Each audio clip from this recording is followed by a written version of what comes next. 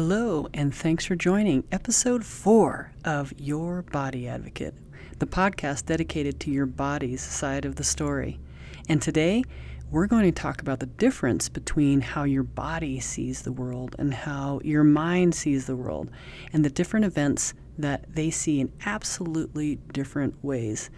Let's take a deep breath to relax. Ready? All right. Here we go. You're listening to Your Body Advocate, telling your body's side of the story. The podcast dedicated to supporting and improving your body-mind connection so you can live a pain-free, passion-filled life, dissolving one body tension at a time. Discover the healing properties of your own body language, and together let's explore ways to support and improve essential self-talk. Now, here's your host, Master of Encouragement and Body-Mind Life Coach, Ruth Cummings. Hello, and thanks for joining episode 4 of Your Body Advocate. I'm Ruth Cummings. I'm from Albuquerque, New Mexico. I'm a massage therapist, and I have some ideas today about how our mind and our body see our world differently. And our mind story of the same exact thing in our life, something that's happened in our life, is very different from how our body sees it. So I want to give you some examples so you can look and see how your body is a temple. So if we separate what our mind sees, what our body sees, what our spirit sees, they have different points of view of the same exact things that have happened to us. And not only our body or our mind, but also our spirit or our soul or our highest self. There's different ways we all look at that. And so I just wanted to go through some of these theories of how we see things and how our body reacts to it and how our mind thinks our body is reacting to it. And then how that can affect how you heal or how you don't heal. So here we go. So the first example I wanted to use between how your body sees a situation and how your mind sees a situation, if we separate those 2 points of view from the same event in your life, let's look first at a death in your family. Let's look at your father passing away. Your father passes away, and let's say that it was an illness, and so you had time to contemplate his passing, and you had time to prepare. You knew it was coming. It wasn't like a car accident or something sudden, because that's different. If you have time to prepare, it does make it a little different for your body and your mind to deal with. So you go through the grief, the steps of grief. Sometimes you might see a counselor, sometimes you don't. Maybe you talk with someone, maybe you don't. But after, say, several months, let's say 6 months, you feel like you're over it. You say, yeah, I'm good. I've processed this whole thing and I'm fine. And so that statement is coming from your mind. So your thoughts feel like you have gotten over the death of your father. But your right shoulder starts to hurt. And it's hurt throughout your lifetime, a little bit. But now it really hurts. And it won't allow you to exercise, to do the things you want. You can't really throw. You can't do a pull-up. You can't really do push-ups all the way. These types of things are stopped. This is a possible example of how your body is dealing with the death of your father and how your body doesn't feel like it is processed yet and is asking for some support from you to look at this a little deeper. In order for you to recognize that these are related, it really does take some mindfulness and some meditation, or just sitting with yourself and recognizing where the feeling lands. So when you think about the loss of your father, the pain of that, the sadness about that, if you can trace that to the pain in your shoulder or to like your shoulder feeling tense or tight, that's the way to unravel this thought process or to create the puzzle piece to put the two together. You could argue that you just hurt your shoulder at a workout or at a softball game, and that's why it's hurting and has nothing to do with your father's passing. And that's very possible. Not everything, certainly, is psychosomatic. But here's the difference, is because your shoulder pain won't go away. That's when you know that maybe tracing it back to something more than just physical could be the puzzle, the solution to making your shoulder pain go away permanently. So some of the examples in a massage office, in my office, are when someone comes in and they tell me about an injury at the gym. They were doing bench press and they haven't been able to lift their shoulder above their head since then. And that's great. If that's the injury, right? If that's clearly the injury, then really after about 3 massages, probably some stretching, some foam rolling on the lats and under the arm and working on your pec and working on your neck and, your shoulder in general, then you're able to regain your range of motion and boom, you're back to normal, back to the gym, back to tennis, back to throwing, whatever it was that you couldn't do. But after 3 sessions, working on your shoulder, you're doing your homework, even if you're not doing your homework. So you're not doing your stretches, but you're still getting regular massage or you're getting some chiropractic work on it or some acupuncture, and your shoulder will not get better, right? It just keeps staying in the stagnant, lack of healing space. This is when looking at a different way might really help you. And this is the difference between how your mind sees your event and how your body sees your event. Your body holds things longer. Your body doesn't process things as fast as your mind does. And so it could be the grief from losing your father just needs to process its way out of your body. Now, there's different ways to do that. And I have a free ebook on my website, ruthcummings.com, you can go grab, and it's 19 effective ideas of getting emotional pain out of your body. And most of these you've heard of. Most of these all of us have heard of, but we don't do them. And I also try to just mention these in a way to use intentionally to get emotional pain out of your body. So for example, we take showers every day. But if you take a hot shower specifically to get your shoulder pain to feel better, then you have the water hit your shoulder a little bit longer. And you use maybe some special soap, or you massage that part of your shoulder for a little bit longer with the water. And you take that hot shower with your shoulder in mind and try to relieve that pain intentionally. And so that's one of the 19, right? There's all of these. Like when you journal specifically to get the shoulder pain out of your body. If it's not the death of your father that's bothering your shoulder, then listen to the rest of your body might be trying to tell you. It probably has been trying to tell you. And if you can learn to listen, it's amazing. It's like learning a second language. If you grow up in a household where you speak 2 languages, and at first learning the second language feels out of place and difficult and challenging, but all of a sudden it's almost like overnight, especially when you're a child, it becomes second nature, and you can speak it and understand it with ease, and you almost dream every time in one language or the other. It's the same type of language where you learn it from your body, and then you'll know it for the rest of your life, hopefully, unless you block yourself again, as we do from becoming a child to an adult. All right, let's take a little break. I'll be right back. You're listening to Your Body Advocate, telling your body's side of the story. To find your free ebook and more information about working with Ruth, go to ruthcummings.com. Now back to the show with your host, Ruth Cummings. Okay, back from the break. So the difference between how our mind sees the world and our body, and how our body sees the world and our body and the things that happen. It's interesting because as a teenager, for example, say one of our teens is going in to do a speaking in front of a crowd, right? They're going to do a report in front of their class, and they're nervous and they actually throw up and they are sweating and they are just a mess, right? They're really, really nervous and not able to function like normal.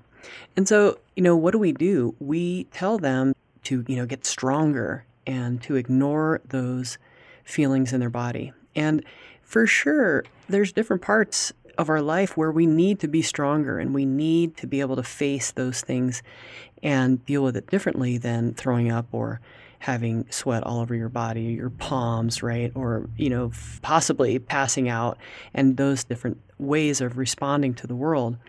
But we also, in that moment, there's a fine line, right, between teaching what we really need to recognize as young and immature and not really understanding your power yet and those types of things. And there's a difference between that and cutting it off completely. And, a soldier, for example, needs to cut it off completely. They cannot go into a scary situation and pass out, or they can't go into a scary situation and not be at their best. So there's also times in our lives where we can't be like that. What does it mean to cut it off completely? What do I mean by that? That is, I'm pretty sure you understand, but you completely cut off what your fear is telling you, what your body is telling you, and you focus on what you need to accomplish. And there are several times in our lives when we need to do that. Like if you're about to propose a marriage to your girlfriend and you're panicking, to pull it together, get down on your knee and do your plan of proposing to her. That is pulling it together, and that's appropriate. So if we compare like what we tell our child who's going into that situation, because I know a lot of adults who would have the sweating and possibly be passing out in front of a crowd, even in late adulthood. But what I want to point out is how we respond to our son or daughter, teen, about to give a presentation and is panicking. And so what we tell them and what we teach them is really important. But my point is, how do we teach our teen to go into the situation of making a presentation without having all these responses in their body and then maybe not doing it, and getting an F on their project? So how much of what we teach our teens is based on our own fear? And so like if we don't want to speak in front of a crowd, then we understand that they don't want to. And so we pass on our own fears and our own bodily dysfunction to our teens. And then it goes on generation to generation. So you compare that to, maybe a soldier or a policeman who goes into a situation and has to be like cut off from their fear so that they can not get killed. So we want to be somewhere in between, right? That's the whole point, is to be balanced in between not throwing up before a presentation and not cutting off everything that we feel from our body. We don't have to be a soldier or police officer to cut off what we feel from our body. A lot of us do that. And we don't have to be a teenager to get scared in front of social or fearful situations. So my point is, as your body advocate, to see if you can recognize what it is your body does when you walk into situations that make you feel uncomfortable. And there's a difference between being uncomfortable for giving a presentation that you need to do for a class and walking into a situation where you have that same sick feeling, but it's because there's somebody who you're meeting or someone that is in front of you that could put you in danger. And so when we mix those two, then we stop trusting that. And that's what I would like to be here as your body advocate, to say, hey, let's listen to these and separate and be able to tell the difference, to discern with, logic and calm what is right, what is wrong, what feels good, what feels bad, what's dangerous and what's not dangerous but feels dangerous.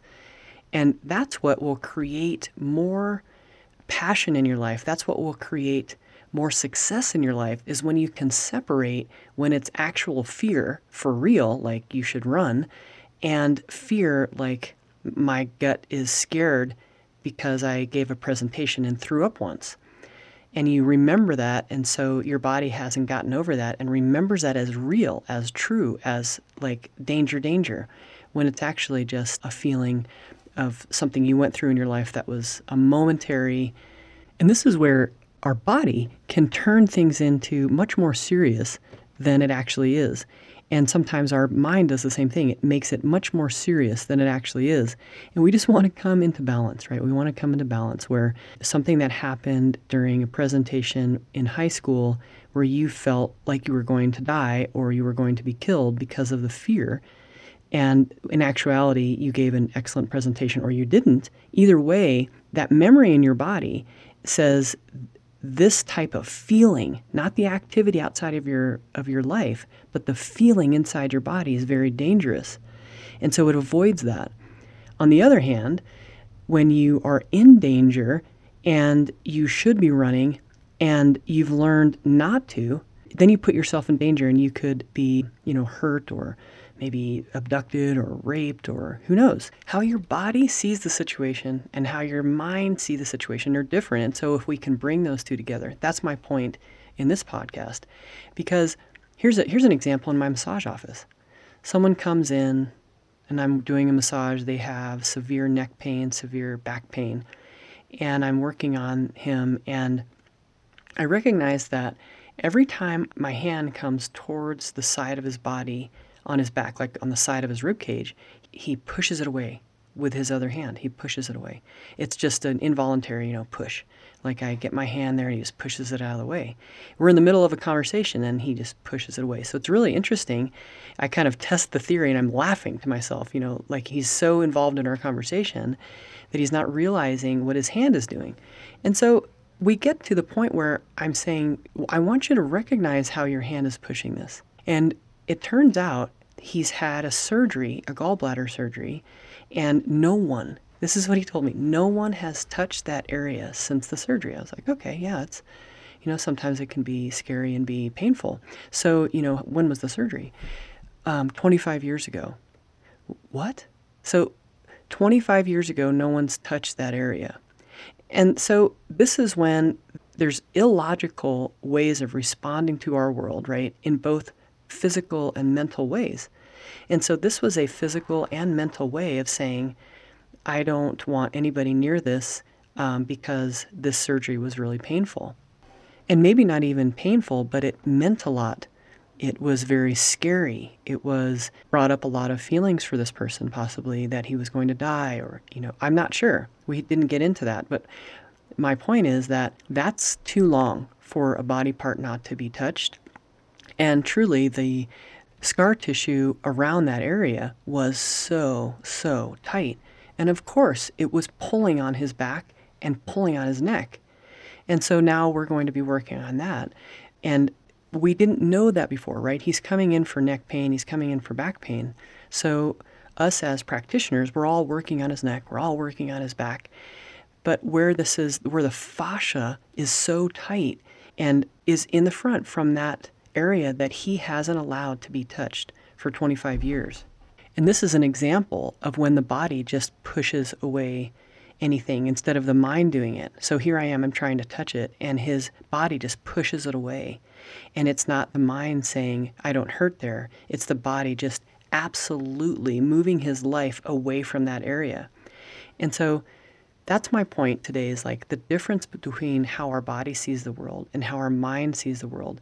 And if we could listen to our body language and what it's trying to tell us, and then look deeper and try to heal those areas that really want some attention, then we can heal the deeper pains and we can really be more successful, because you can see that your fears that you're having might remind you of something long ago in your past, or something that wasn't real, that just felt real. And so to discern and to make the distinction between what is really needing our attention as scary and very dangerous, and what just feels dangerous, but we need to pursue it anyway in order to be successful. So thank you for listening today. There's so much more to talk about on this subject, and we will get to it very soon on our next podcast. And I will be back with you next week. Thanks a lot. Bye-bye.